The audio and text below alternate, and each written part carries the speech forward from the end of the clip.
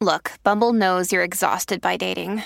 All the must not take yourself too seriously and 6'1" since that matters. And what do I even say other than hey? Well, that's why they're introducing an all-new Bumble with exciting features to make compatibility easier, starting the chat better, and dating safer. They've changed, so you don't have to. Download the new Bumble now.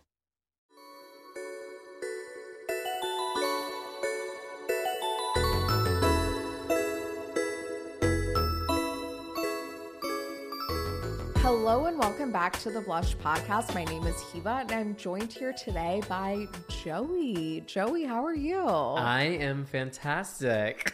I'm so excited to have you on. I have to say, so I've been listening to Joey Skladany, full name, for over a year. Well over a year and a half, maybe 2 years, whatever. It doesn't fucking matter. And the way that I have always been like, I would love to have him on my podcast one day. Why?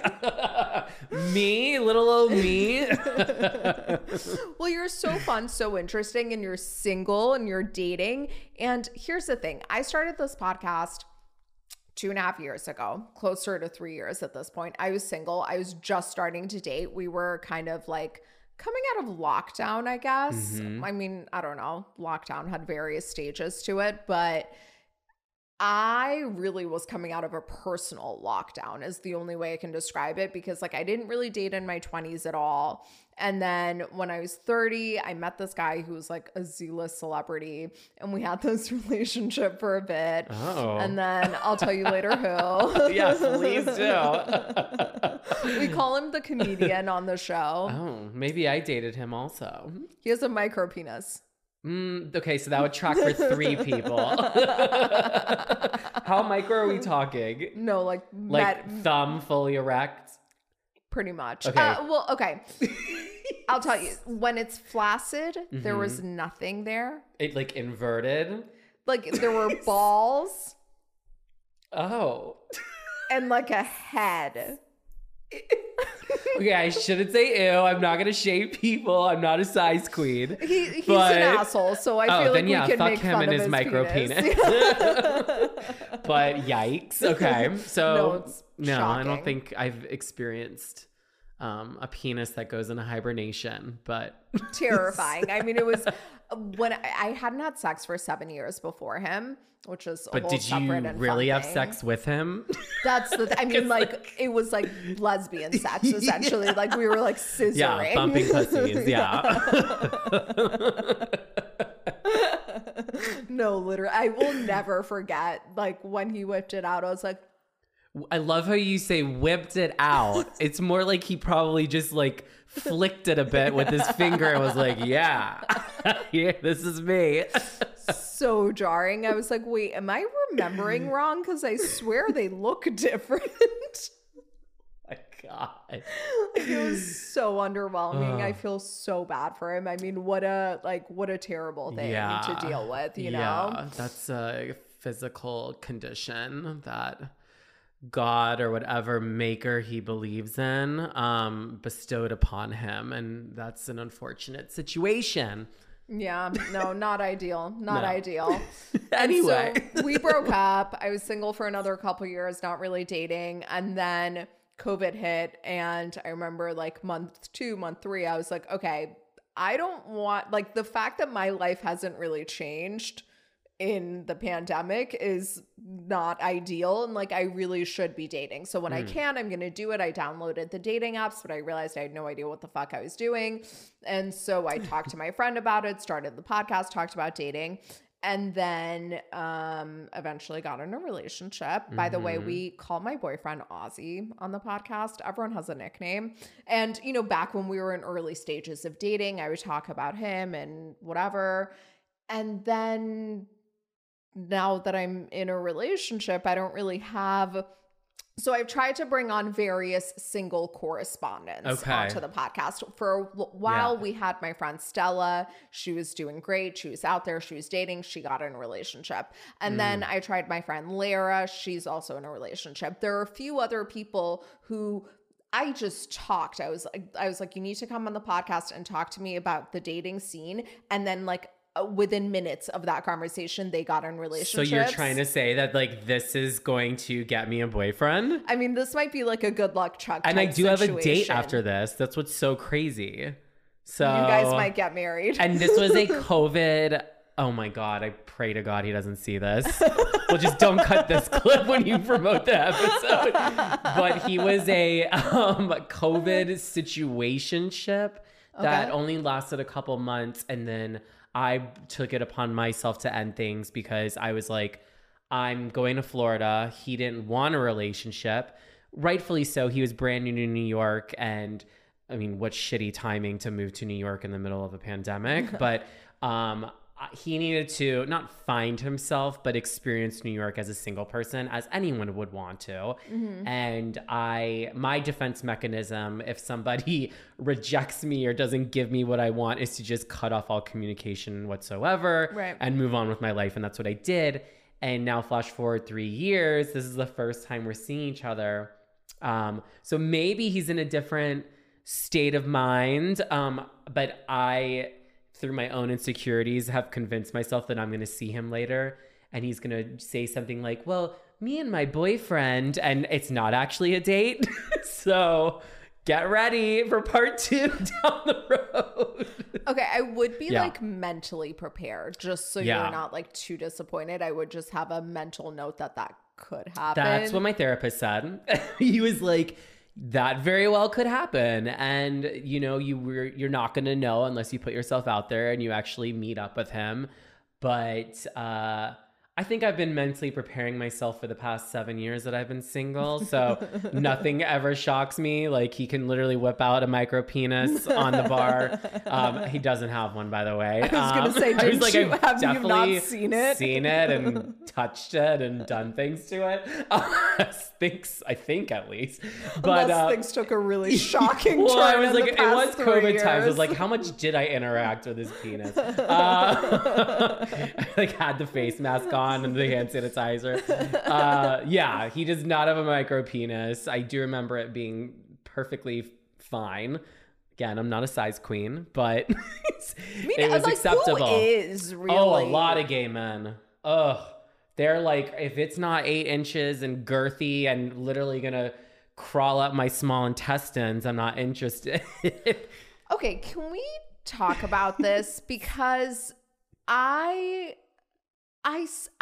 understand why a woman might want girth, right? Mm-hmm. Like it does feel kind of good to be like more full. Now, length, I don't really like. Whatever. Yeah. It's just like, what are you trying to like, you know, like rearrange my organs? I don't need that. Yeah. But like girth, I can see like there's something hot about like when there's like a little like resistance. It's almost like, oh my God, is it gonna fit? Oh my God, are we gonna have to like push it in? Like that's kind of get out the Crisco. Right? But yeah. Like with oral, it's like I remember with the comedian, I was like, I'll suck your dick all day long. It's like pretty much there's no difference between me sucking it and not sucking it. I mean, it may as well be in my mouth. You suck that. You know, just the same way you eat a baby carrot. You know. Jesus. But then, like, even I remember being like, well, I don't do anal, but like, I may as well with him, you if you want to. Like, I don't, again, yeah, like, I don't feel just like a little whisper on the hole. I mean, so I guess like, given the physicality of gay sex, like we're talking either anal or oral, why would you even want a bigger dick? It seems like the smaller the better. So I'm not even familiar with my own anatomy, I guess.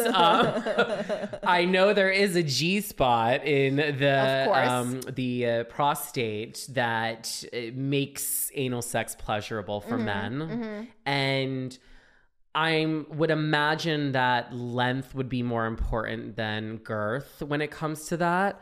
But I know that a lot of gay men have kind of fetishized this idea of having like a gaping hole that can take it all and take a pounding. And that's why the community, I say the community that I am a part of is into things like fisting and hole stretching. Is this real? Oh, 1000% real. Fists. I'm talking like up to the freaking elbow. It's not just it's like you see guys getting like punched in the asshole. And I don't personally understand the pleasure behind it. It sounds like my worst nightmare as someone who suffers from stomach problems, because I'm like, my God, you're going to find like a piece of chili from 3 years ago stuck on there or something with my fucking insides. But a lot of gay men are into it. A lot of, I guess it's a kink, and it's not for me, but who am I to shame anyone for what they're into? But yeah, I think it can be pleasurable. But I always question whether or not the pleasure comes from an actual physical act, or if it's this, kind of psycho, like, yeah, you're like, ooh, wouldn't that be hot? And it gets you off because you're actually doing it, but it's not really giving you a physical pleasure. I don't know. I think probably we've all watched so much porn. Yeah. That now it's shocked you haven't seen fisting though. Not that that's like in your search terms. This is like me like putting lesbian sex in. Like it's not something I'd ever, except I don't know. I'm pretty open-minded when it comes to porn. I have not like watched a ton of porn in the past. When did I stop? Well, like you're in a relationship. 2016. Oh yeah, but that's not. I feel like I watched way less porn when I was in a relationship, because I was like, what's the need when I can just call up my boyfriend and be like, hi, I need you here. But did you never watch porn like with your boyfriend? No, actually, we never did. We've never done that either. We should. Yeah. We should. Well, yeah, absolutely. Well, especially if you like maybe are considering trying something new in the bedroom. Yeah. And you both are maybe a little bit reluctant to do so. Like watch the porn where people are doing it and then follow suit. Yeah, for sure. I sometimes will like watch a little. I hope he can't hear me. I hope he can.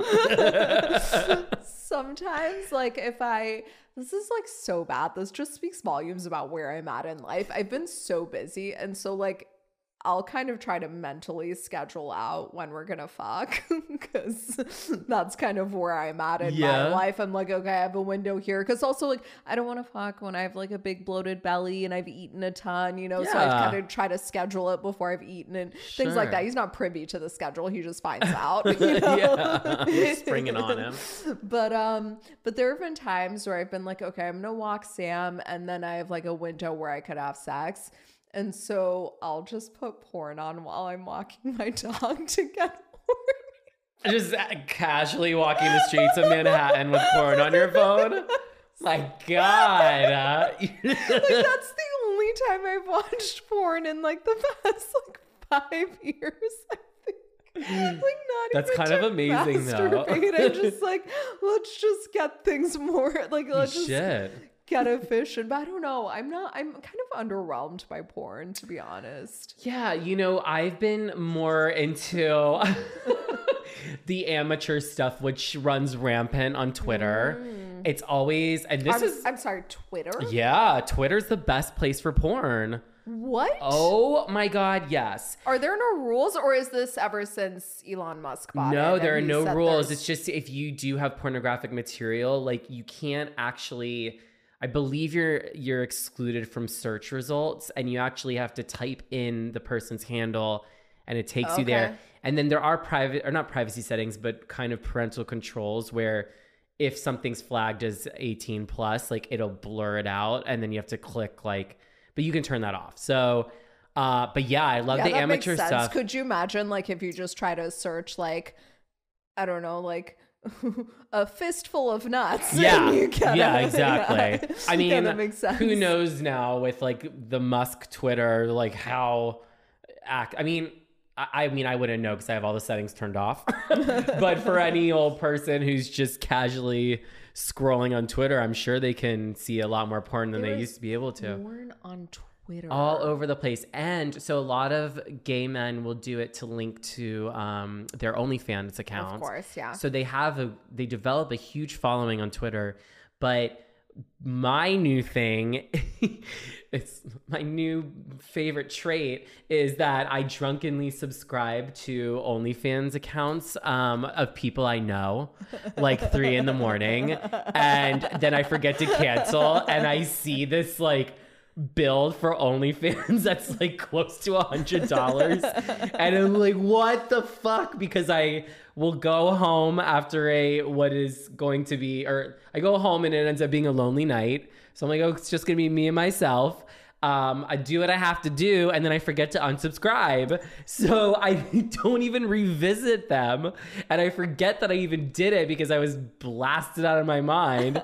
And all I'm left with is regret and literally just one night of chronic masturbation. So good for you, first of all. I have so many questions about OnlyFans because I've never even opened. It's a website, right? Yes. There's no app. I don't know if you can get it on. I'm sure there is an app. Everyone's got an app, They but should really, it is like a website. App. Yeah. Do you interact with the people? You can. So it's different than those old. I love how I'm an expert on this. Let me tell you all about pornography. Should have opened a studio. So I would say the old model was kind of that live cam, interactive. You're in a chat room. You're telling them to do things. You can tip them. You can buy things off their wish list. Whoa, I'm going to come across as a creep. But whatever. Come on. Horny 20-something. That's all I did. I had my favorite cam models. I never tipped them, though. I would just let all the rich people in the room do it, and then I would just watch. That still exists, but OnlyFans really is... So at its, I would say, foundation is people just uploading photos, videos, and that's it. But you can take it a step further, and they say like, oh, if you like slide into my DMs and give me like a $5 tip, they'll send you exclusive content. This model I'm not a huge fan of, but a lot of big gay performers, if you will, who maybe used to be influencers, I think people know who I'm talking about. His initials are KK. You won't know, but there's a very famous if you are listening and they're gay, they're gonna know exactly what I'm talking about. A lot of gay influencers are now crossing over into the OnlyFans side. Okay. There's a guy with the initials KK, and God bless him, he's beautiful, he's fucking hot. He does this thing though where you can subscribe to his OnlyFans, you pay a monthly fee, but then you have to then purchase specific videos once you subscribe. So it's a double paywall situation, which I think is bullshit. Like, you just sign up for the content and you should just get access to it. And if you're worth $30 a month, just make it $30 a month. But to charge people $10 a month and then say, oh, it's $50 to unlock this exclusive video, go fuck yourself, which they are doing because they're on OnlyFans. So, yeah, so that's a business model. What would make it worth $30 a month for you? Oh my gosh. So that's a lot of fucking money. Honestly, now, it's not. I will say, I think really it's not. Nothing's worth it to me. What's a normal amount to charge? 10. 10? Yeah. Okay. In my mind, porn is so easily accessible. So there is that excitement and that thrill of seeing someone that maybe you followed on Instagram for forever, and they're now crossed over to the dark side. But I don't think any dick or ass is worth it. And also there's so many sites that kind of like pirate like videos and off of OnlyFans. Yeah. And they'll like, it is, but like, whatever. No, I don't support that. I think, that's these people, this is their livelihood. This is their paycheck. I'm a huge supporter of OnlyFans as a concept. Like, I love the idea that sex workers can take power back. Like, I hear the porn industry is quite toxic. Sure. And so I'm a huge fan of it conceptually. I personally am not going to pay for porn. Yeah. Like, I've rent to pay. Yeah. And I personally won't be on OnlyFans because it'd be so awkward. I just feel like I can't perform. Like, if I'm expected to make videos of my sexual encounters or even just like jacking off, I'd be laughing the entire time.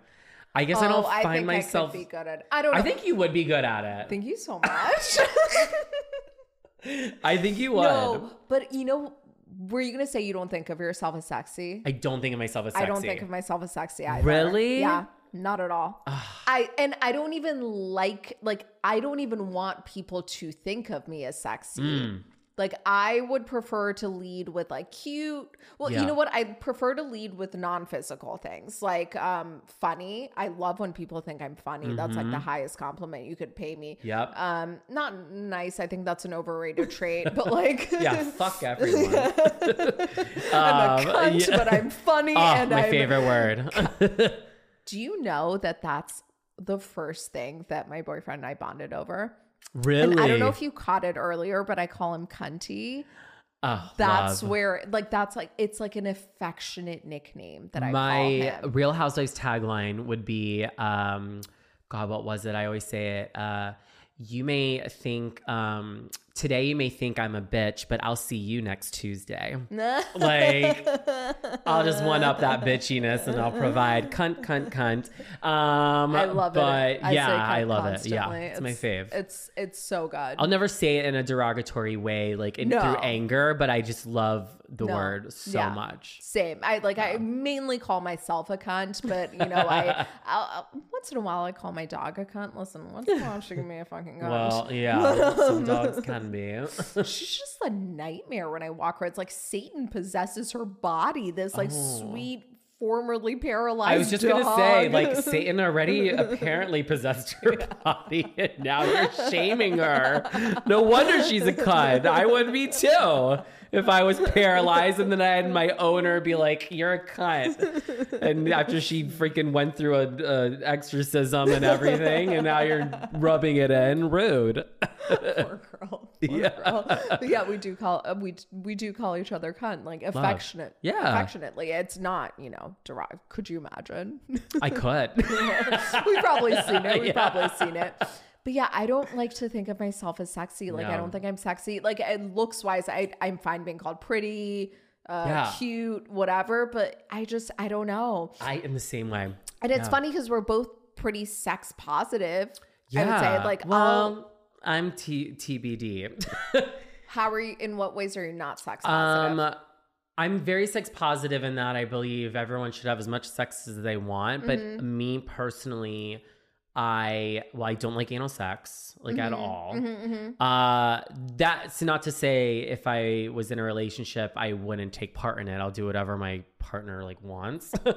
But I am not like, I would say, a typical gay guy in that on a first date, I'm going to go get fucked. That's a big thing in the gay community, right? You pretty much, you start getting down immediately, right? But I'm down for a little blowski poo or an HJ, but I'm not like... Hold on. I have 1 million questions.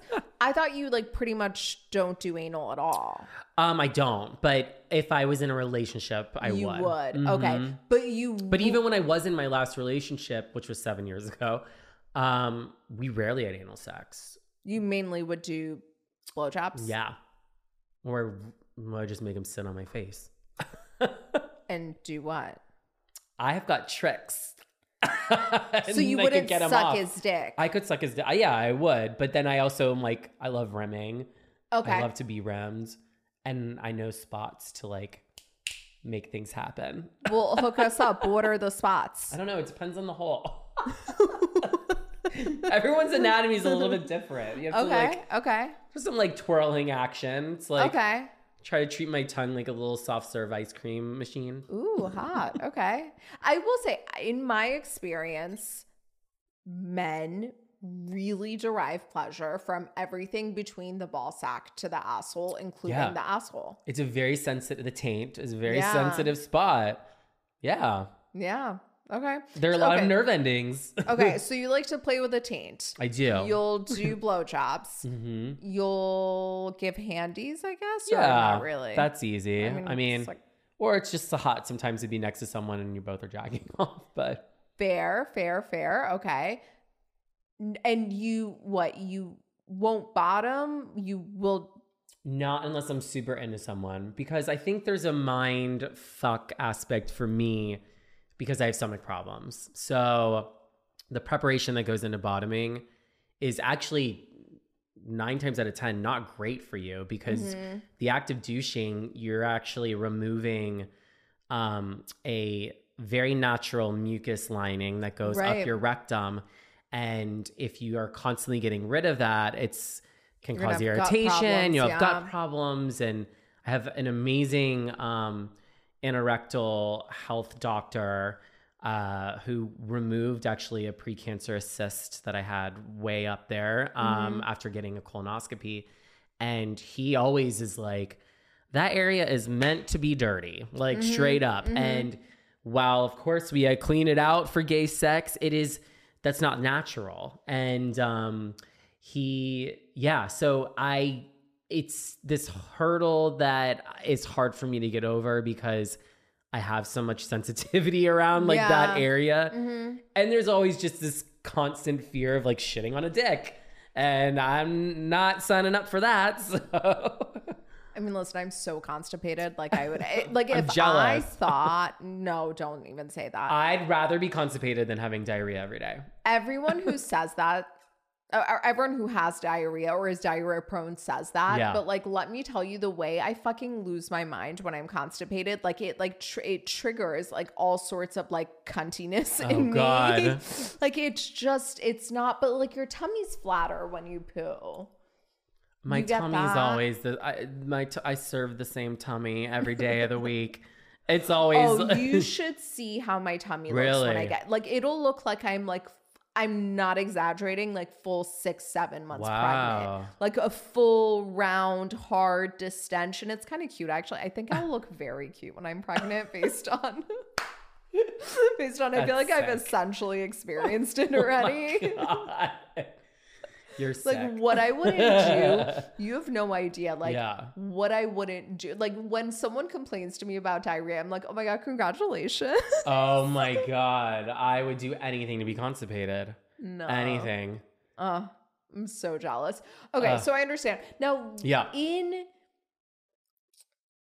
your community, would it be a true faux pas to not douche, enema, etc. before? Like, could you just be like, this is the asshole, this is my colon, this is where shit sits, and if a little shit gets on your dick, it's fine. And I think that's accepted. Like shit happens, literally. And like I think most gay guys have experienced that in anal sex, because no matter how much you douche or prepare, you don't always get it all. And that's just how the body operates. But I think there is an expectation that if you are going to have anal sex in the beginning of a relationship, that you are like clean as a damn whistle. You'll pull out all the stops. Yeah. But just like you'll want to put on deodorant, you know? Right, Something I did not do today. I'm so sorry. By the way, I like just started to smell myself and I was like, oh fuck. Looks like I'm not bottoming for you then. So put the strap on away.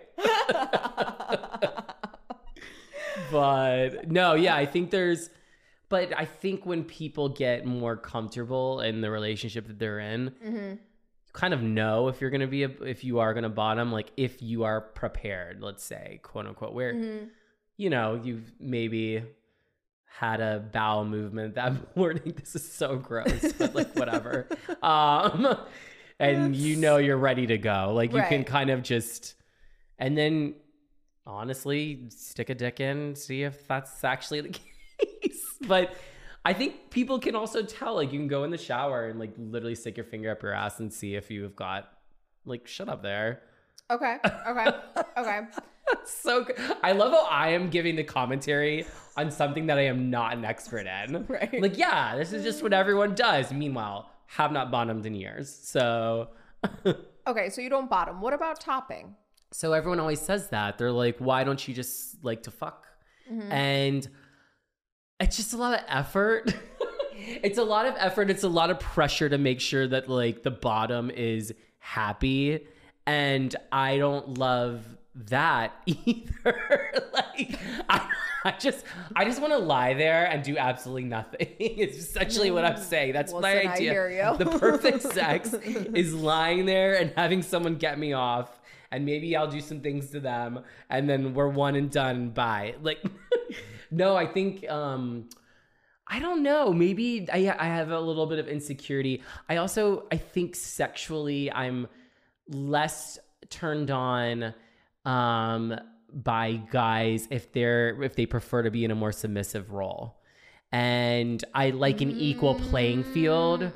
Like a true, I say my ideal relationship, if it is one that involves anal sex, is one where we're both truly versatile. Okay. There's some days he's going to walk through the door and be like, I need to fuck you. Okay. Vice versa. But I think, there are a lot of like hungry bottoms who they live to get fucked, and I'm not going to be that person. Like I don't trust my skill set, let's say. It's not even about my dick size. It's not even about how long I can last. I just don't like, being the one who's responsible for like making them get off through just anal sex, if that makes sense. Yeah. Yeah. Yeah, that does make sense. I mean, I was fascinated when I first learned that men even come from just bottoming. Yeah, they can. I will never forget the day that someone told me that there are tops and bottoms, and I was like, that just sounds unfair. But yeah, and that's the thing too, is I don't also like to limit myself. I say that as someone who doesn't have a lot of anal sex. Literally, but that's why I think the most restrictions I've ever met. Like but I'm okay. a fucking nun in the Catholic Church. Like, all you're willing to do is like twirl your tongue in the taint, but okay. Literally, or like put your dick in my ear. Like that's what's her face, superstar. But I think also where was I going with this? I don't like it when gays also kind of like, listen, do what makes you feel good. Do what makes you feel happy. There are plenty of people who are exclusively tops, plenty of people who are exclusively bottoms, and that's just what they enjoy. But I think sometimes you're limiting yourself and kind of the fun you could have in the bedroom if you're so rigid with what you prefer. And of course we all have a preference, but some of these gays, that's their like personality. It's like they define themselves as like, I'm a like power bottom, and that's literally the only personality trait I'm going to bring to this world. And that's, to me, a little bit sad. Yeah. Listen, who am I to judge? My entire personality is being a cunt who's constipated all the time. That's true. Yeah. Well, who am I to judge also? I'm a non-anal homosexual trying to shame anyone who's exclusively one role when I don't even partake in the roles. But I think it's good to also be a little bit open-minded, because I've learned that, when it comes to even relationships and dating, there are certain gays who will just not even go on a date with someone if they don't align with their roles. I've heard of this. And that I think is upsetting, because if you really do have a connection with someone, I think there's a way to kind of, meet each other halfway and tailor your preferences around their needs too, and make it like hot and keep it interesting. I don't know. And you might even find that there's something like you were like, oh my God, I never thought I'd be into this, but here I am. Exactly. I mean, I haven't found what I'm into that's opened my mind, but I welcome the opportunity, everyone. Bring out the butt plugs, the whips, the chains. Let's try this. Let's see what I'm into. Yeah. I always wanted to find a guy who had a foot fetish, because my feet hurt often. And like, I just thought it would be like, yeah, like it's like, but then you could also like gaslight them into being like, I'm doing you this huge favor by letting you touch my feet rather than like massage my feet now, cause like my boyfriend will massage my feet if I need it. But then it's like, he's doing me a favor rather than how I want it to feel like I'm doing this nice thing for you. Oh my gosh. It's so funny, because I dated someone who had no interest in feet whatsoever until he met me, and I have like pretty feet for a boy, and he went crazy over my feet, like fully crazy. And I did hook up with someone once who was so hot and had a foot fetish, and my feet are very ticklish, but I went along with it and like let him suck my toes, and it was just like, okay, that's not something I want to do every day, right? But he was so freaking hot that I just was like, okay, that's another experience to add to the books. And I tried it, and it wasn't for me, but I got to say that I hooked up with this like stupidly gorgeous guy who liked to suck on my toes. There you go. I've never experienced it, but one time I was on a boat. It was truly one of the worst days of my life. I was visiting a friend. She was living at the time on an island, and she was dating this guy who was like the biggest asshole I've ever met in my life. Like one of truly the worst human beings I've ever met in my entire life, but he was pretty rich and he had a boat. And one day we did like a day on his boat. And the thing with boats is like, you can't leave. Yeah. You know, it's a very unpleasant. You are surrounded by water. Yeah. And she is not a strong swimmer. But let me tell you, there were times where I was like, how much worse would death be than continuing to be on this boat? Yikes. And all of his friends were like the most annoying, like rich douchebags. Just like, such an unpleasant situation. Everywhere I'd go on this boat, things. And my friend was just, I mean, this is a friend who is probably like has a history of being atrocious with men, just dating like the biggest douchebags. Like her type is douchebag, and like the way she would just be like dicked around by them and not see it. It was really hard to watch. And everywhere I'd go on the boat, some other disaster was unfolding. And so stop talking about me like this. You can tell everyone it's me. Okay. Anyway. No, literally. I do love a douchebag. I always say if I feel like I'm going to be a victim of their hate crime, I'm into them. Like I like, okay. I like these like super like straight presenting, like butch, you know, big muscles, like the kids who they're the guys who used to beat me up on the playground when I was a kid. Like did you watch Bros?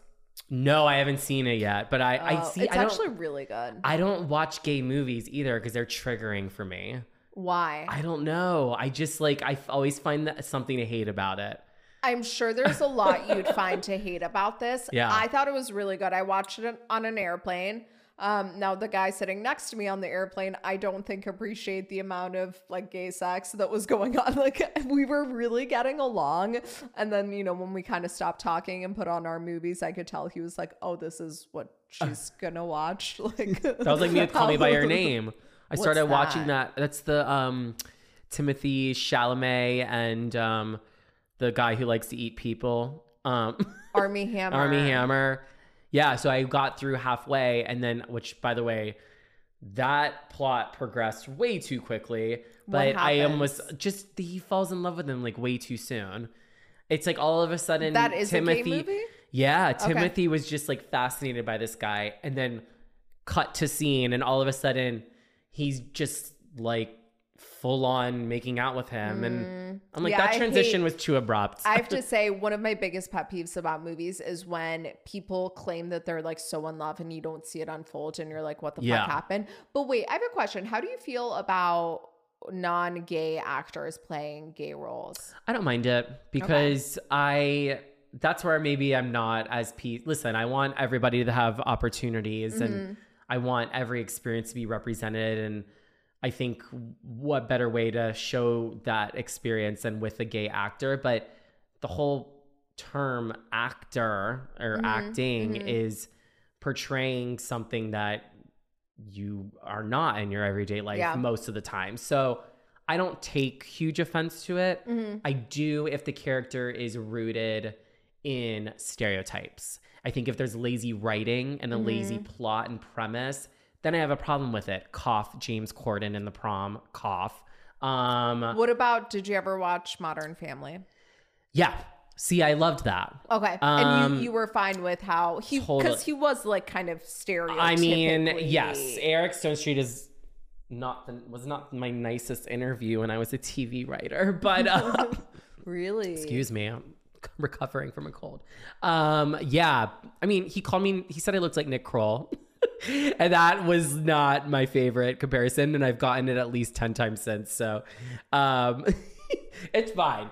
He's fine. But yeah, I wasn't bothered by that because I do think the writing in that show was so strong. And to me, it also was done in it was comedic and he was over the top and very flamboyant. But with a TV show, I think it's easier to get away with because it's so many episodes and so many years that you really can focus on character development. And that's not just who they are as a person. When you're confined to 2 hours in a movie, there's only so much you can show about this character. So when I see these like ultra flamboyant and that's like characters and that's it, and they are played by straight people, that's triggering and annoying to me.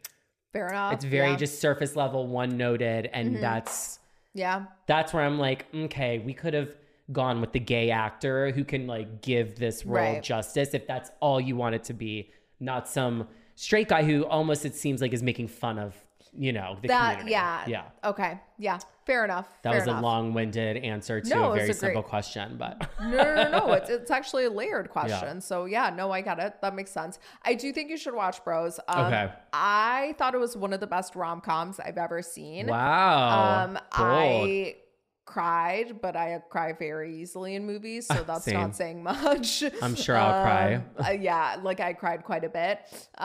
It's also set in New York, and I love anything that's set in New York. It's always fun to watch. Yeah.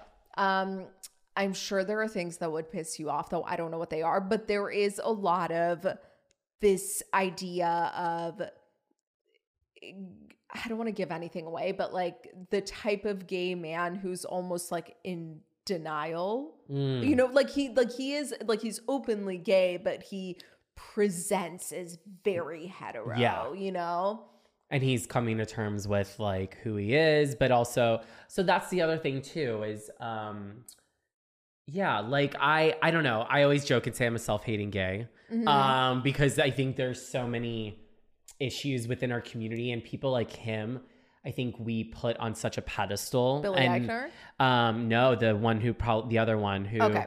Oh, but is it Billy, the one that's having a difficult time being gay? It's the other one? And the other one is openly gay. Yeah. He's, you know what I mean? He's not like closeted in any sort of way. He just is very like, he's like a hockey player. So the gay community like puts him on such a pedestal. Like the gay community really, I feel like embraces gay men who embody like hetero norms and who present as straight. And I get the element of it in that, listen, we're dudes who like other dudes. So, it's masculinity can be an attractive trait, but I think it does such a disservice sometimes because, we are so bad at like almost cannibalizing ourselves in the community where we grew up being judged by everyone around us for either being too gay or being too different.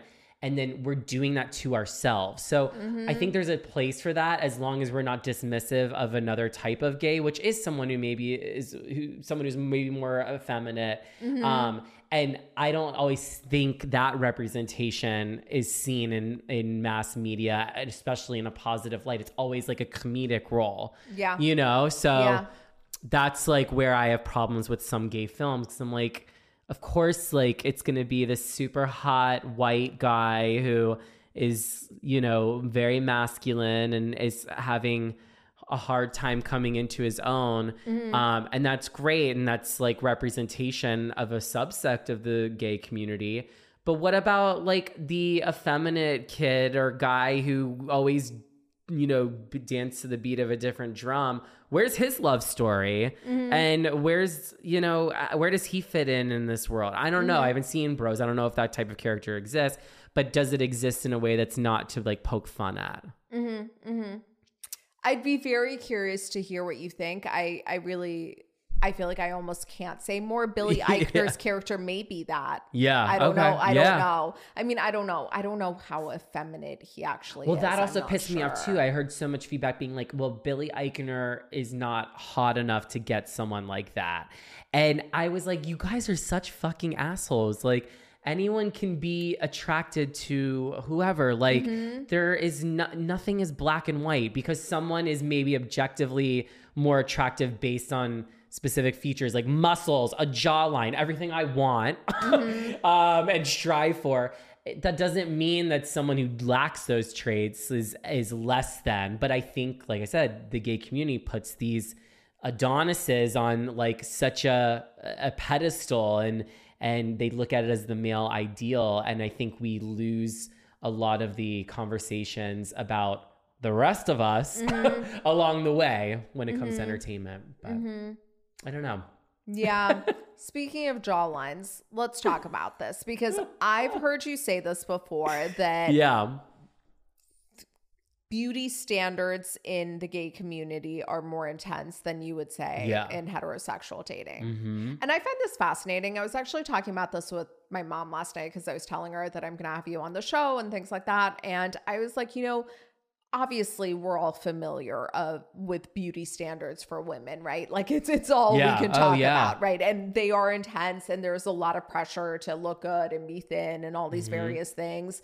But I feel like, and maybe I'm wrong about this, but I really feel like that's actually kind of on us as women. I think we are the ones who put pressure on each other. Like I don't think straight men are out here like enforcing these intense beauty standards on women. Like, in fact, I think like men barely know what the fuck is happening. Yeah, I mean, you know? And that's the thing too. It's like, and I just, at least with my girlfriends, some of them, you know, want to be like super, super skinny too. And I'm like, a lot of guys like curves, like embrace them.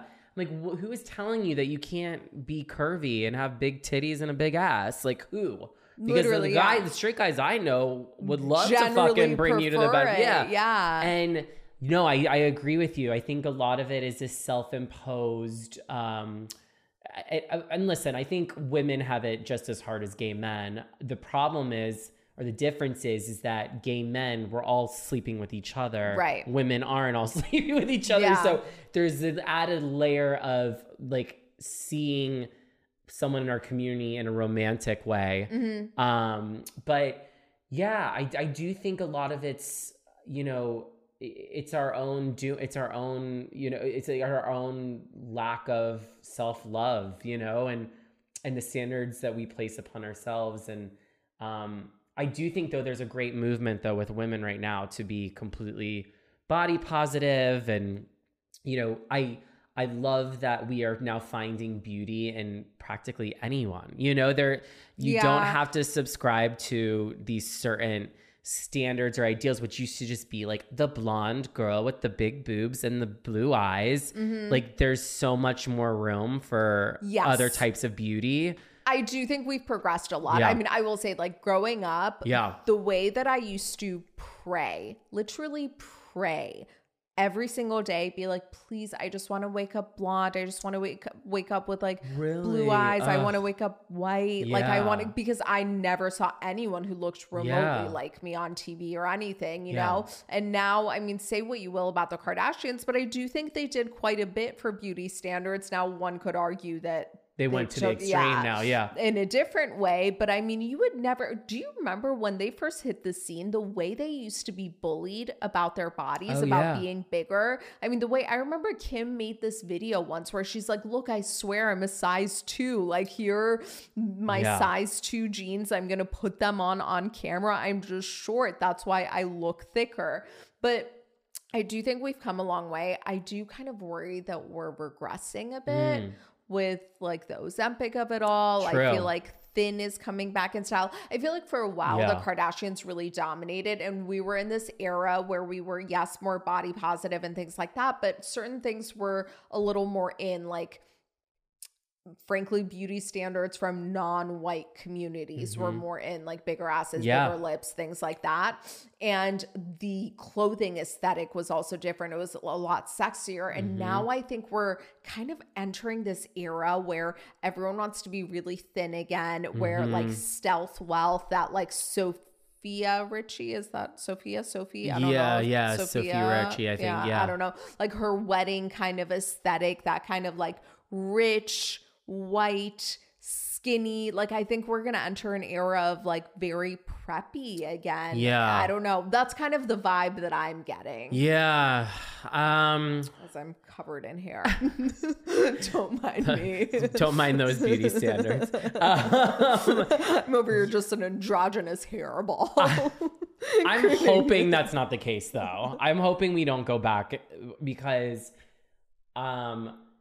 I think obviously as a society, like just from a diversity standpoint, like white people are going to be the minority very soon. You know, it's just, that's just how the nature of things. We are all kind of turning into, I hate to use the cliche, but a melting pot, and even more so now.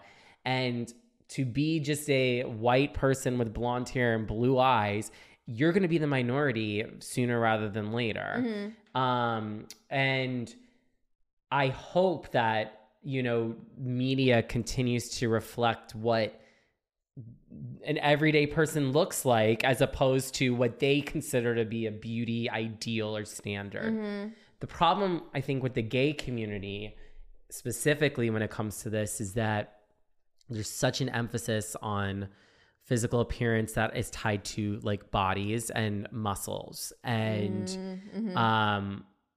it's fucking hard. I say all the time, I'm like, sometimes I wish I was a girl, because it would be so easy for me to just be skinny.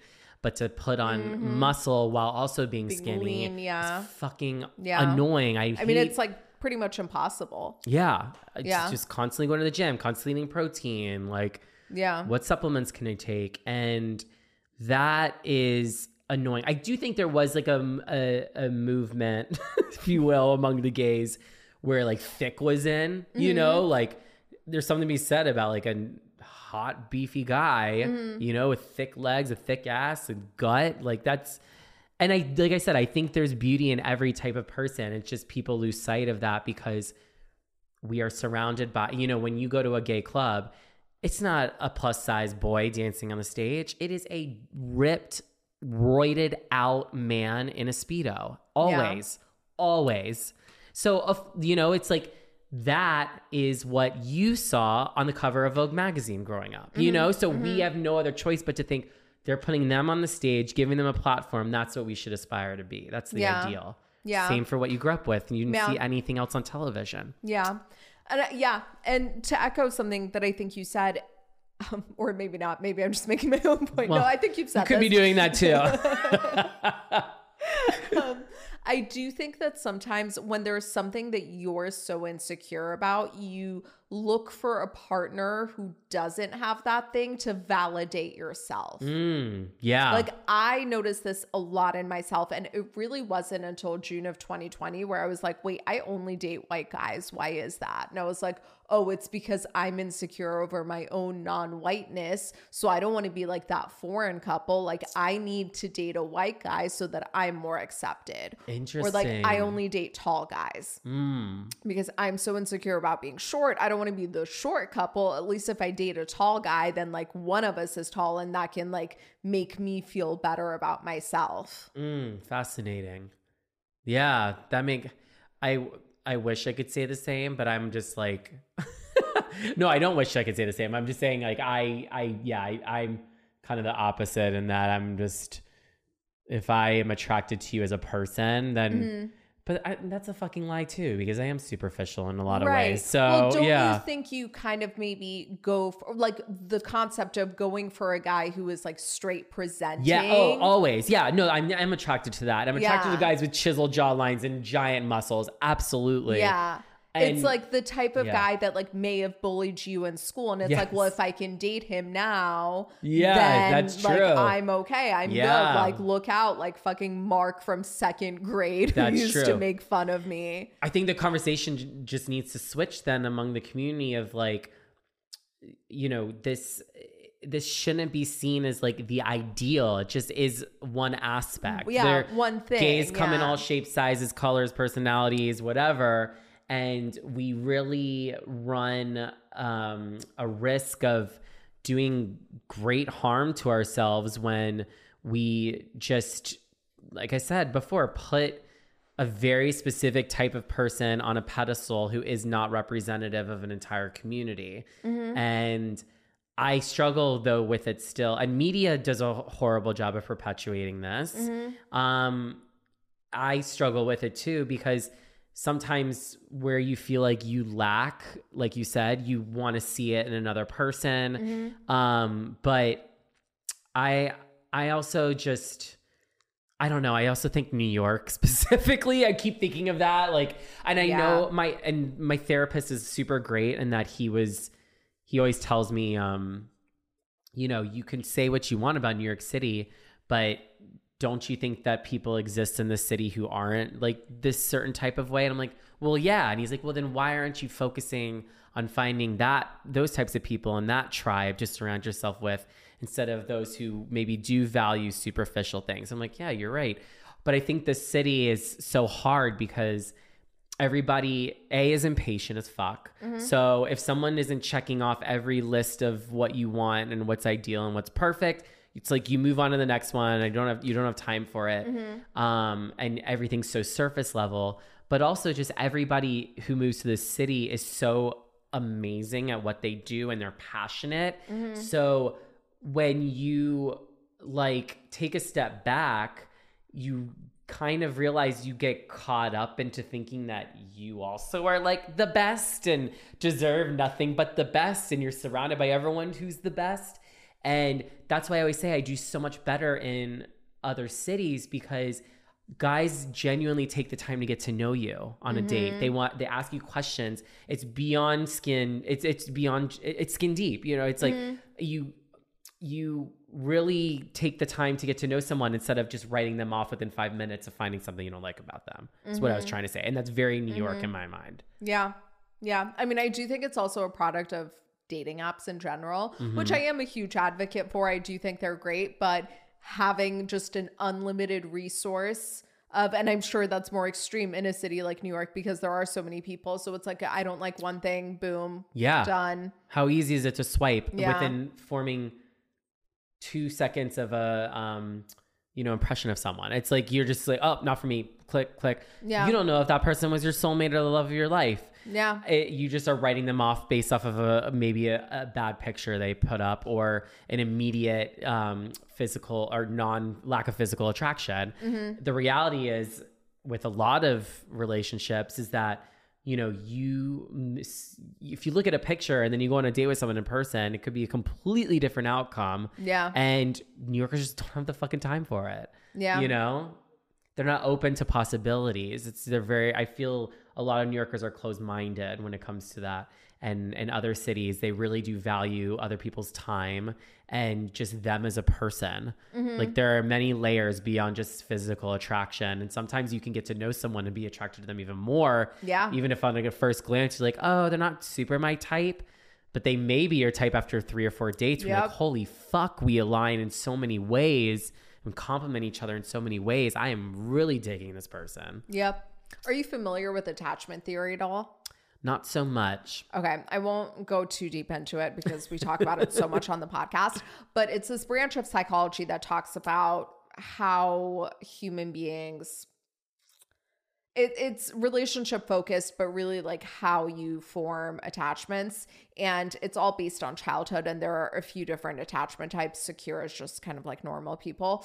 But there are 3 different types of insecure attachment, and they're all kind of different. And the background is different. But basically, if you had parents that were misattuned to your needs as a child, you generally will develop some kind of insecure attachment. And 2 really common ones are anxious attachment and avoidant attachment. And anxious attachment are people who are really like preoccupied with relationships, and they tend to overgive, and they really like kind of often need to be in some kind of situation. And when there's any sort of separation or threat to the connection, they will, like, their bodies go into full, like, I might die mode. Oh, wow. So it's someone who, like, have you ever like really lost your shit if you're like really into a guy and he like hasn't texted you yet, and you start spiraling and you That'll can't be me stop tomorrow. thinking. Yeah. Okay. That's like a sign of anxious attachment. Like that I would have so extremely. And then there are other types of people who just really seem to be an island, really seem to have a very hard time being intimate, being vulnerable, connecting with people, things like that. Right? You can think of it kind of like your classic fuckboy type. They have very surface level relationships. They don't get deep. And this really interesting thing happens where these 2 types tend to have a lot of initial attraction towards each other. And it's really advocated for people with anxious attachment to actually really, like, is someone with anxious attachment, if they meet someone who's secure, they tend to not be attracted to them because they have that like kind of trauma bond in mind, that like drug high of the person who's avoidant, who's fucking around with you. But when they do give you attention, it feels like just like a hit of Molly, you know, and you just constantly are chasing that. But if you actually give people time, the right partner might take a bit to become attracted to, because he's not like treating you like an absolute asshole. Yeah, that tracks. Yeah. 100%. Yeah, makes total sense. Yeah. We talk about it a lot on this podcast. I'm definitely the anxious one. Yeah. I used to be so severely anxious. I actually had something a little bit different, but I won't bore you with all the details of that. I basically had what's called fearful avoidance or disorganized, where you have traits of both. It's really fun for other people. When you're the victim of my shit, look out. I mean, well, it seems like that's something you overcame. Yeah. So really what happened... Or at least managed. Because I always think sometimes we don't overcome things that we consider to be setbacks. We just learn how to manage them and move forward. Yeah. So with this, it really is kind of the result of childhood events. So if you're able to work through those, like I figured it out because I realized that I had this like anxious patterning. The anxious patterning is what really bothered me, right? And I'd really see it. Even the first time Ozzy and I met, like almost 3 years ago, I think at this point, and we were casually seeing each other for a couple months, and then he went back to Australia for work, and he wasn't like texting me and stuff super regularly, and I was out here just like throwing shit, like breaking the entire apartment apart, just being like, where the fuck is this man? And then I started dating someone else. We were out of touch. During that time, I had also done a lot of trauma therapy. And so I started to piece together, just by knowing a lot about, like, learning more about attachment theory. I took a course on it, and then also doing trauma therapy. I was like, wait, if insecure attachment is caused by these types of childhood trauma, and I know how to heal trauma via doing trauma therapy, then why can't I just apply it to this? So I really figured out how to work through my bullshit and like got to secure. Yeah. And then when we started dating again, it was a completely different experience because I showed up so differently. Like I was so secure and so confident and so like, I don't give a fuck if this guy likes me or not. Like I am who I am. And no matter what happens with us, I have myself. I mean, what does RuPaul always say? If you don't love yourself, how in the hell are you going to love somebody else? It's got to start with you. And I'm a firm believer in you attract the energy that you put out. Yeah. And if you are struggling with, you know, self-confidence, or you have past issues that you need to work through, you know, you may not think that the person on the receiving end is aware because you've done such a good job shielding it from yourself with dealing with it. But the reality is like, I'm all about energies, and you can really get a sense of what kind of mental place someone is in and whether or not you're aligned with it or attracted to it or whatever it may be. But yeah, I'm a firm believer in like, you've got to work on yourself first and foremost. So it freaks me out because I've been single for so long, but I also haven't been proactively looking for people. Like I haven't been dating as much, because I was dealing with my own insecurities. And also I'm just a fucking career whore. So it was like, I still say to this day, and I don't know if this is healthy or not. I think my therapist asked me this. He said, if you tomorrow had the option of reaching like peak career or finding the love of your life, what would you choose? And I said, career. Like, I don't need no man. Like, fuck guys. But yeah, I think like maybe there's a priority issue there, but, where was I going with this? Long story short is just, I think self-awareness is just so absolutely critical before you jump into the dating waters. And it obviously, to your testament, like it just goes to show you, like you knew whether or not it was going to be successful or not, you would be fine. Yeah. Because you worked on yourself and you built yourself up. And look at the energy you put out. He gave it right back to you. And now you guys are good. So Yeah. that's great. And it really, you're right. It is all energy. And it's not like you're like, I think sometimes people, and especially in the wellness space, there's so much like, oh, do these affirmations and say this to yourself and say that to yourself. And I feel like it's all fucking bullshit, because you can sit there and like stare at the mirror and be like, I'm the most beautiful person. I'm great. I'm this, I'm that. But if you don't believe it on a subconscious level, then like, who gives a fuck? You're not going to project that. Your energy is not going to project that. You have to get into the subconscious. Yeah, I agree. You've got to take like very concrete actions to better yourself. You can't just keep saying things over and over and repeating them until you believe them to be true. Yeah. I can say I have an amazing jawline until I'm fucking blue in the face. It's not going to ever change the way I feel about my jawline.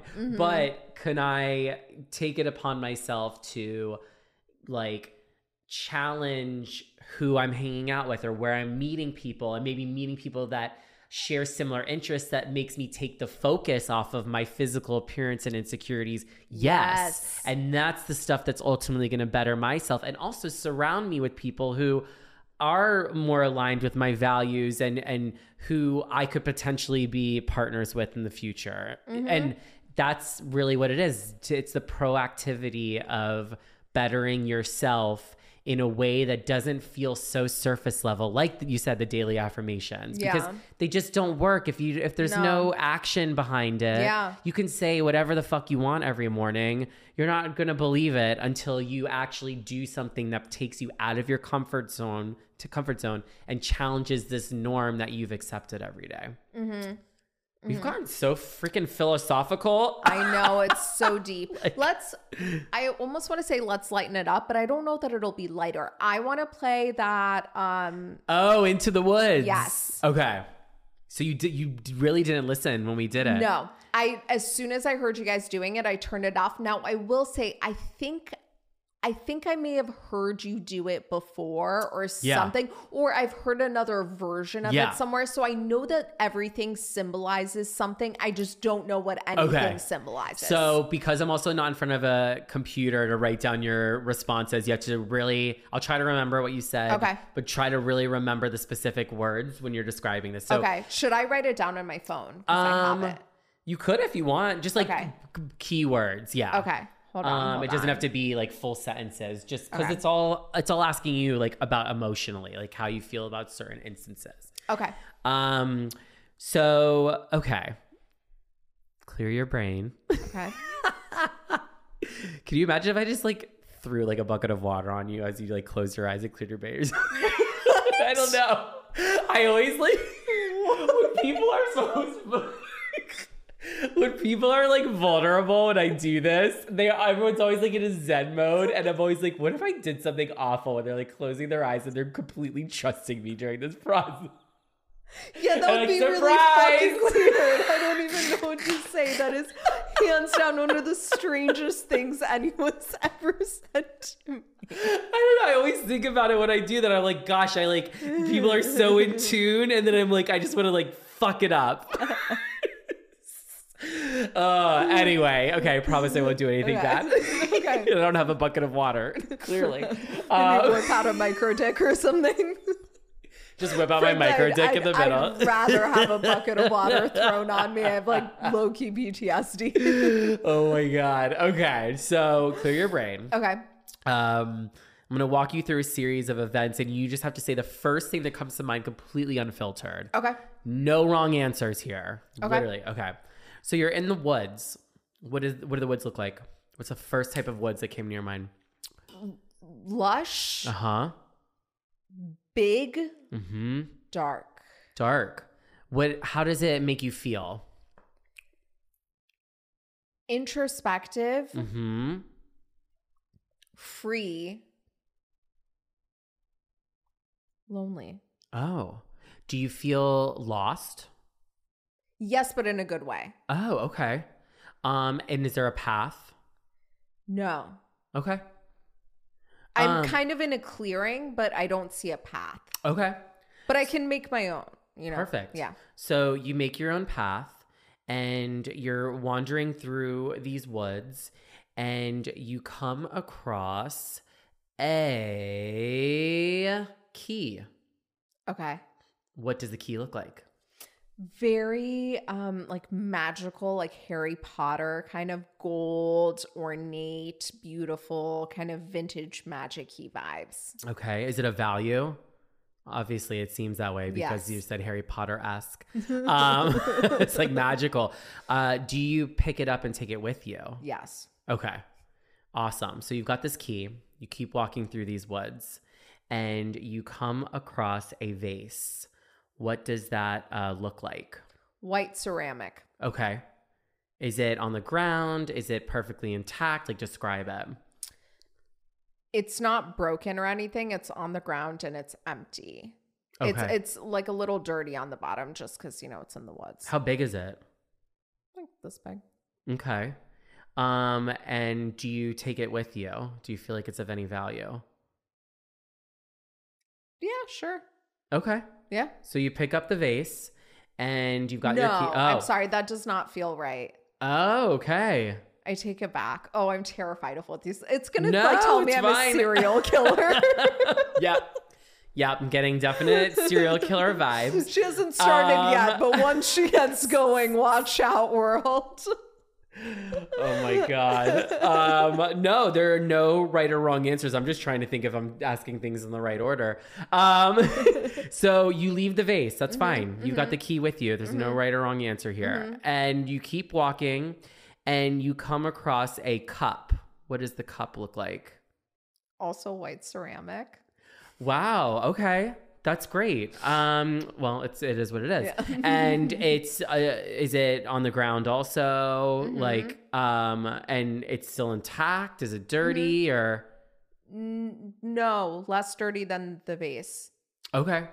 Do you take This one is glazed, so it's not. The white ceramic vase was not glazed, so the dirt on the bottom of the, colored a little. But Okay. But no, this one's less dirty.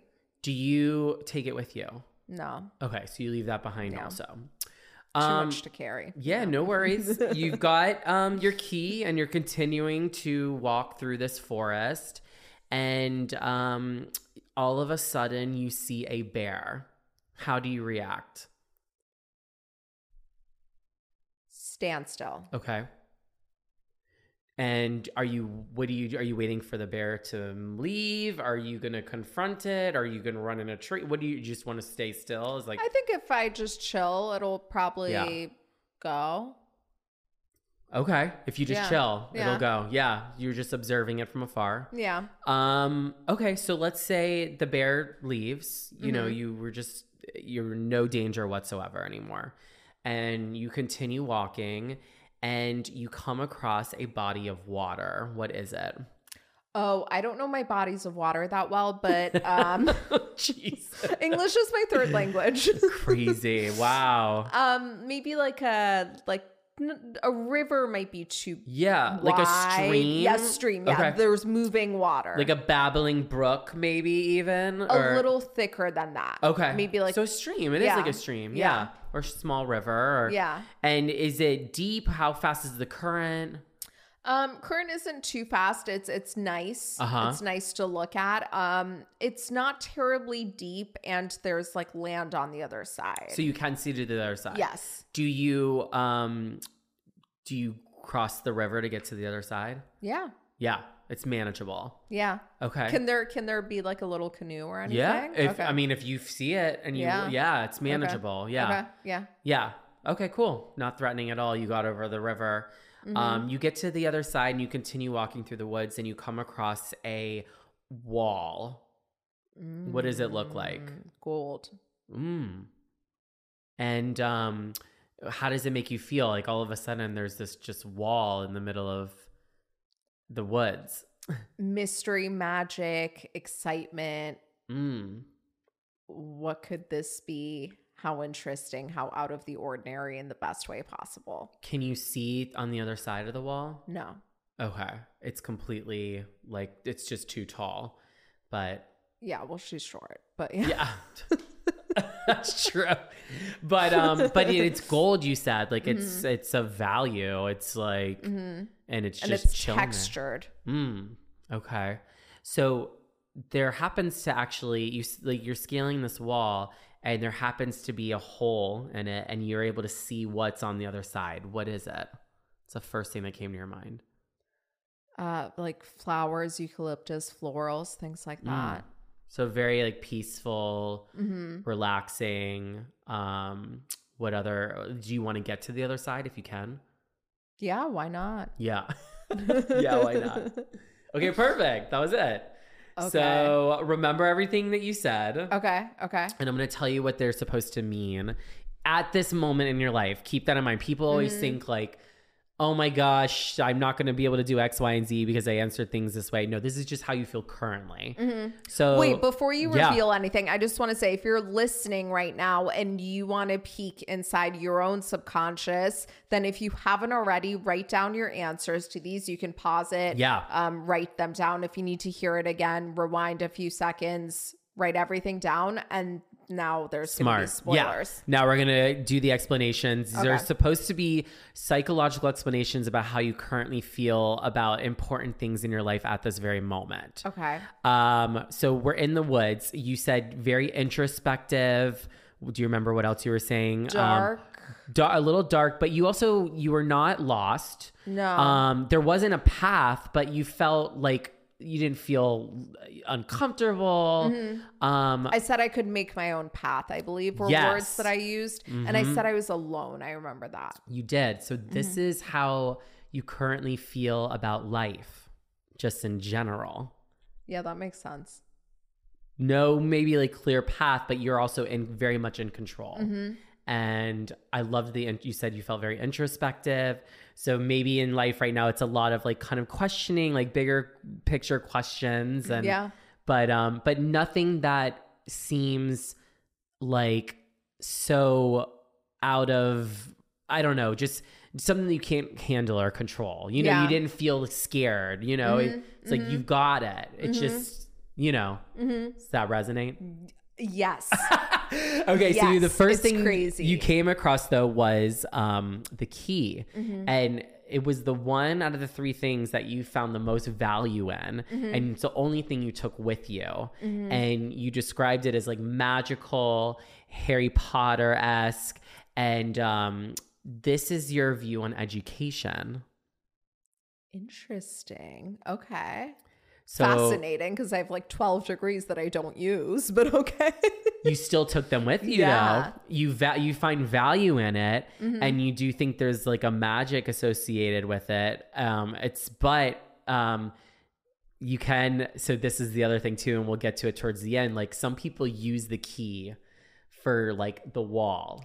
So and I'll tell you what that means later, but I was wondering if there was going to be a prompt around that, but okay. But you held on to it because you still think it was a value. You don't know what door it's going to open, but you very much respected and valued it. You came across then the vase, and you were going to take it with you, and then you're like, no, not right now. I don't want this.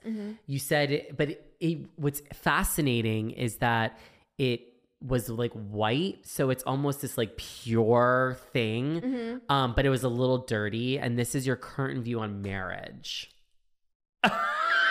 Fascinating. And can I say, like, I would have taken it. I just like don't want to hold things. Like it feels too burdening. I want to be free. It's too burdening right now in this moment of your life. Yeah. But you like still, you know, you beautiful. were, you were like, I would take this, but just not right now. Yeah. Okay. And then you moved on, and there was a cup that, crazy enough, you said was like matching it and looked just like it. But, you know, you kept it there also. You're like, not at this moment. And that's your view on religion. Okay. So maybe like you value it, but it's just not for you right now. That being said, I don't know if when you plan to get married, if you want it to have any elements of religion in your ceremony, because sometimes, you know, those two go, you said they match. So yeah, interesting. Yeah, they kind of went in tandem. You kept going, and you came across a bear, and the way you reacted is you stood still and you just watched from afar. And you weren't like super scared by it. I wasn't scared at all. You were yeah. you were just letting it do its thing without reacting at all. Yeah. And this is how you currently deal with conflict. Interesting. Do you feel that way? I mean, I can be a bit of a cunt, but I think I've gotten I know, I was waiting for you to be like, much better. well, the bear is a cunt. And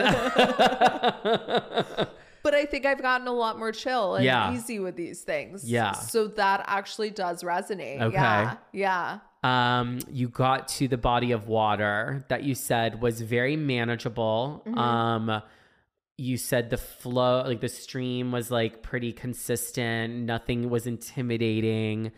But you said there wasn't a ton of depth. But you also like took things in your own hand and you took charge by creating this canoe to get to the other side. And this is the current state of your friendships. Like, you maybe are the one spearheading social plans. Everything's very chill and like you've got like some very consistent friendships, but then maybe there are some where you're like they're lacking a bit of depth. Yeah.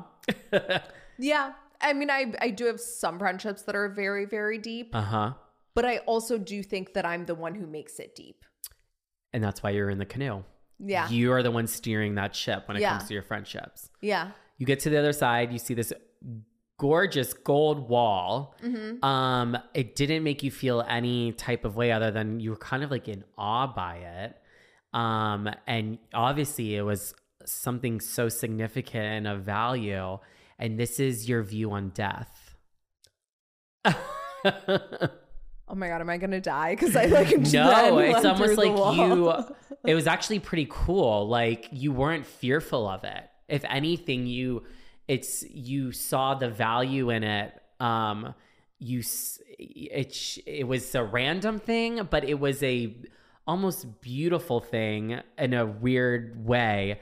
And when you saw through the hole and you saw eucalyptus plants and beauty, lush, that's your view of the afterlife. And you said, yeah, you're like, and I said, do you want to get to this? I did, yeah, sure. Like if it's there, yeah. Yeah. Like it may not be people have the wildest responses. Some people like see this wall and they're terrified.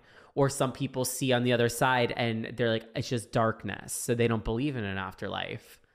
You saw like something that was great, and you perked up when you talked about it, but it wasn't, but it's also like, you were just like, it's there. And if I can experience it, great. If not, like, it's fine, but it's there. And that's the quiz.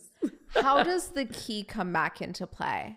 So some people, funny enough, try to open, and I think Mackenzie did this. For anyone listening, she's a host on the Taylor Strucker Show, and she tried opening the wall. She found a door in the wall and she tried opening it with a key.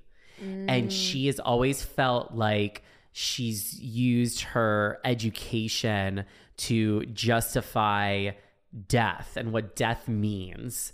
And that knocked her socks off because she's like, I have read millions of books on death. And to me, that's like an education of this thing that we all inevitably experience. And the fact that I fucking opened up literally the key to death with the actual key that I valued and took with me, she said, that's mind boggling because I always try to make sense of it. Like, It was so crazy. That is crazy. Yeah. I can't wait to go back and finish this episode now because I like purposefully turned it off so that I wouldn't hear this stuff. Yeah. Wow. Yeah. Okay. Do you want to play mine? Now mine's shorter. Yeah. So it won't be as long. So mine allegedly this is a Carl Jung thing and it helps get inside your subconscious mind. Oh no. But it's really quick. It's really easy. What is an animal that you admire? Not like, love, not your favorite animal, an animal that you admire, and give 3 reasons why. I'm going to write down your answers. Oh my gosh. I know, because I wanted to go with an animal that I love, which was a sloth, but I don't I like. love sloths I too, mean, by they're the my way. favorite. They're I made them so happen before cute. Kristen Bell did. I have held one before, and it was like one of the best experiences of my life. They'll really like dig their claws in because they just want to stay on you. Yeah, It's so sweet. I would die. It's weird because an animal that I like admire and think is cool. The first thing for some reason that came to my mind is a chameleon. Okay. I think because they are so 3 reasons. One, they are very like independent and do their own thing, and they know when to like stand out, but also when to fade into the background. And they're completely self-sufficient, and they're just unique, like, and like crazy. And the fact that they like catch their food with this like long ass fucking tongue that comes out of nowhere, just anatomically, they're interesting. And I just think, yeah, they're one of the most unique creatures. They're also very, it's weird because it's not, I mean, I'm trying to not say that this is me, but they're almost like reactive and like, you know, slow moving, and they're hyper aware of everything that's going on around them. But yeah, I think that's like fascinating too, because a lot of animals in the animal kingdom are always on the defensive. And while they certainly are, because they're very like slow, they're also in a way 2 steps ahead of everyone, because they are able to take in all of their surroundings and react to it that way. So then it's like, okay, their defense mechanism, of course, is the like color shift, but it's like they don't do that unless they really do sense a threat and they take the time to like see the threat. That was like 20 explanations as to why I chose a chameleon. Amazing. That's amazing. Okay, the second one. What is your favorite article of clothing, and give 3 reasons why? Oh my God. I don't know. That's such a hard one. I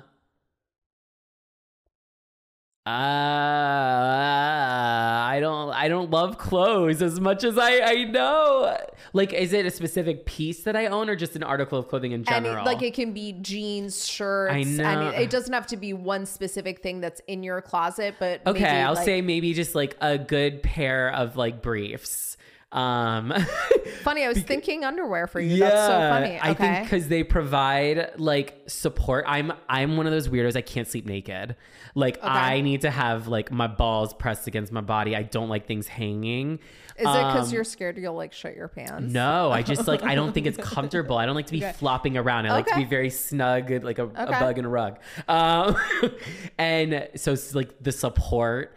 And then also like, I think, would you say comforting, almost? But also like it accentuates the good parts. Like I can put on a pair of briefs, and I know we don't like to call ourselves sexy, but I can feel sexy sometimes wearing a brief. I'm like, oh, my booty looks fucking good, and it cuts at the right angle. And you then have a good butt, yeah. Thanks. I know, no. And then. Did I give 3 excuses or 3 reasons? I don't know. If you have something else that comes to your mind, you can say. I don't know. Other than, and then also the mystery, maybe. Like, you know, it's underneath everything. So it can be important or valuable to you, but no one will ever know. So I could be wearing like a hot pink brief right now and think, ooh, fun punch of color, but no one will ever know. So I'm doing it for me. Hold on. I'm trying to think of how to write that down. Self-serving? No.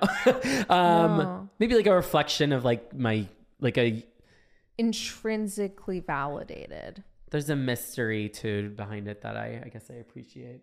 Okay. Last question. Yeah. What is your favorite body of water? But it doesn't have to be like a traditional body of water. It can be a pool. It can be a hot tub. It can be a bath. It can be a glass of drinking water. Just any sort of water. Yeah. What would you pick? I mean, and give 3 reasons. Growing up in Florida, I would definitely just say an ocean, but a very specific one. Like I would say a turquoise clear body of water and found in the Caribbean, like the Turks and Caicos. Okay. I think just the vastness I'm obsessed with because it can remind you that you really are a freaking pin needle head in the universe. Like, you're insignificant. I like that. I think it's humbling. And I think, the melodic nature of waves, I really appreciate because it counters how I am, which is hardwired to be anxious. So it's very comforting, calming. And then just, again, not to bring back the mystery of it all, but the fact that there's just so much life underneath it, that's like alluring, and it's a little bit scary, but I'm fascinated by it and fascinated by the fact that so much of an ocean has gone unexplored and we don't know what's out there. That is just cool to me, but also creepy. And I don't know, I'm attracted to that. Okay. This is great. Oh gosh. I try to be as thorough as possible. No, it's great. It's really good. Oh my God. Okay, you ready? Yeah. The first one, the animal that you admire represents how you subconsciously view yourself. Okay. Yeah. I mean, you even said it. That's what blows my mind. I've done this with hundreds, if not thousands of people. Not one person has been like it's almost like you knew. So I want to read what you wrote. Independent, knows when to stand out, when to fade into the background, self-sufficient, unique, crazy, interesting, hyper aware, 2 steps ahead, takes in surroundings, takes time to respond. Totally. The last one, not so much, but I'm getting better at that. That was actually my one feedback when I was working for corporate America. My boss was like, you do everything amazing.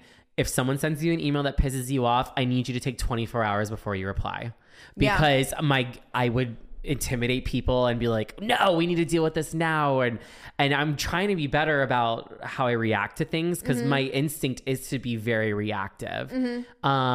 So maybe that's like me channeling what I want. Well, here's the thing. I've done this with people before where they're like, but those aren't things that I actually have. Those are things that I want. And what I always say is, I think you actually do have these things within you. You just haven't nurtured them yet. Yes. You haven't brought them to the surface yet. And that's what your soul is actually craving, for you to bring it, to, make it a habit, nurture it. Because you do have it within you. We all have the full spectrum of the human experience within us. We're just not turning various things on. Yeah. Makes sense. Okay. The article of clothing is how other people see you. Provides support, comforting, accentuates the good, looks good, honestly, mysterious, intrinsically validated. I think that makes a lot of sense, because when people are feeling down or insecure about something, I'm always that go-to guy who can make them feel better about themselves. I think that tracks a lot. And I always say, I wish I loved myself sometimes as much as I love other people. Yeah. The last one is how you subconsciously view sex. Fuck,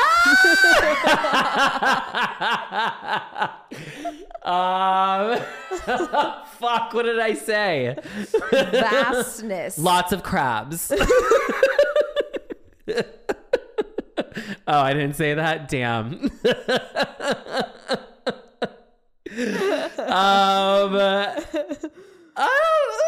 Takes you outside yourself. Yeah. Comforting, calming, mysterious, a little scary, so much to explore. Yes, I do think that. It's funny because even though I'm like non-anal Joey, I still will never kink shame someone. And I think there is so much to explore with another person. I mean, every sexual experience is so different because people are different. And I love that. That's what I think is the best part about sex. And that's why I think it's so hard for men to be monogamous, gay men specifically, because you want to dip your toes into all the oceans and see what's out there.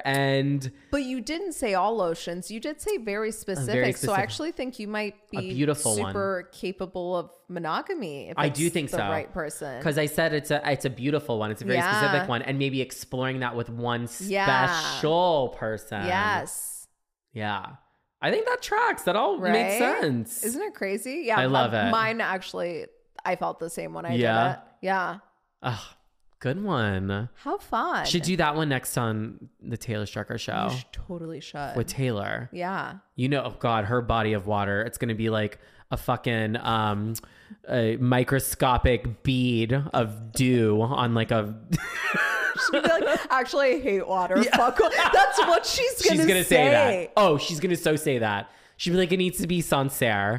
And that's probably true because Taylor probably has to be super drunk to have sex. So, love you, Taylor, if you ever hear this. I can't imagine. But that's so funny. Yeah. I can't imagine there's a universe in which we should just cut this clip and send it to her. Just for her. I love it. Joey, I could talk to you for like 14 hours, but I know you have a date. I do. Which we want to hear about. Can we have you back on the podcast to talk about your date and to talk about like friendship stuff? Yeah. Okay. Let's save it because I can happy to give an update and then we can talk all about friendships and, or lack thereof if you're me. I mean, listen, all of my friendships are shallow. So yeah, apparently you're just riding your fucking canoe all over them and being this like bossy bitch. I forget what my body of water was when I did it way back in the day. I think it was like, it was a very fast current, and which made sense because a lot of my friendships were very fleeting. And be curious to do another friendship test and see what it says subconsciously about me. Yeah. Well, maybe I'll find one for next time.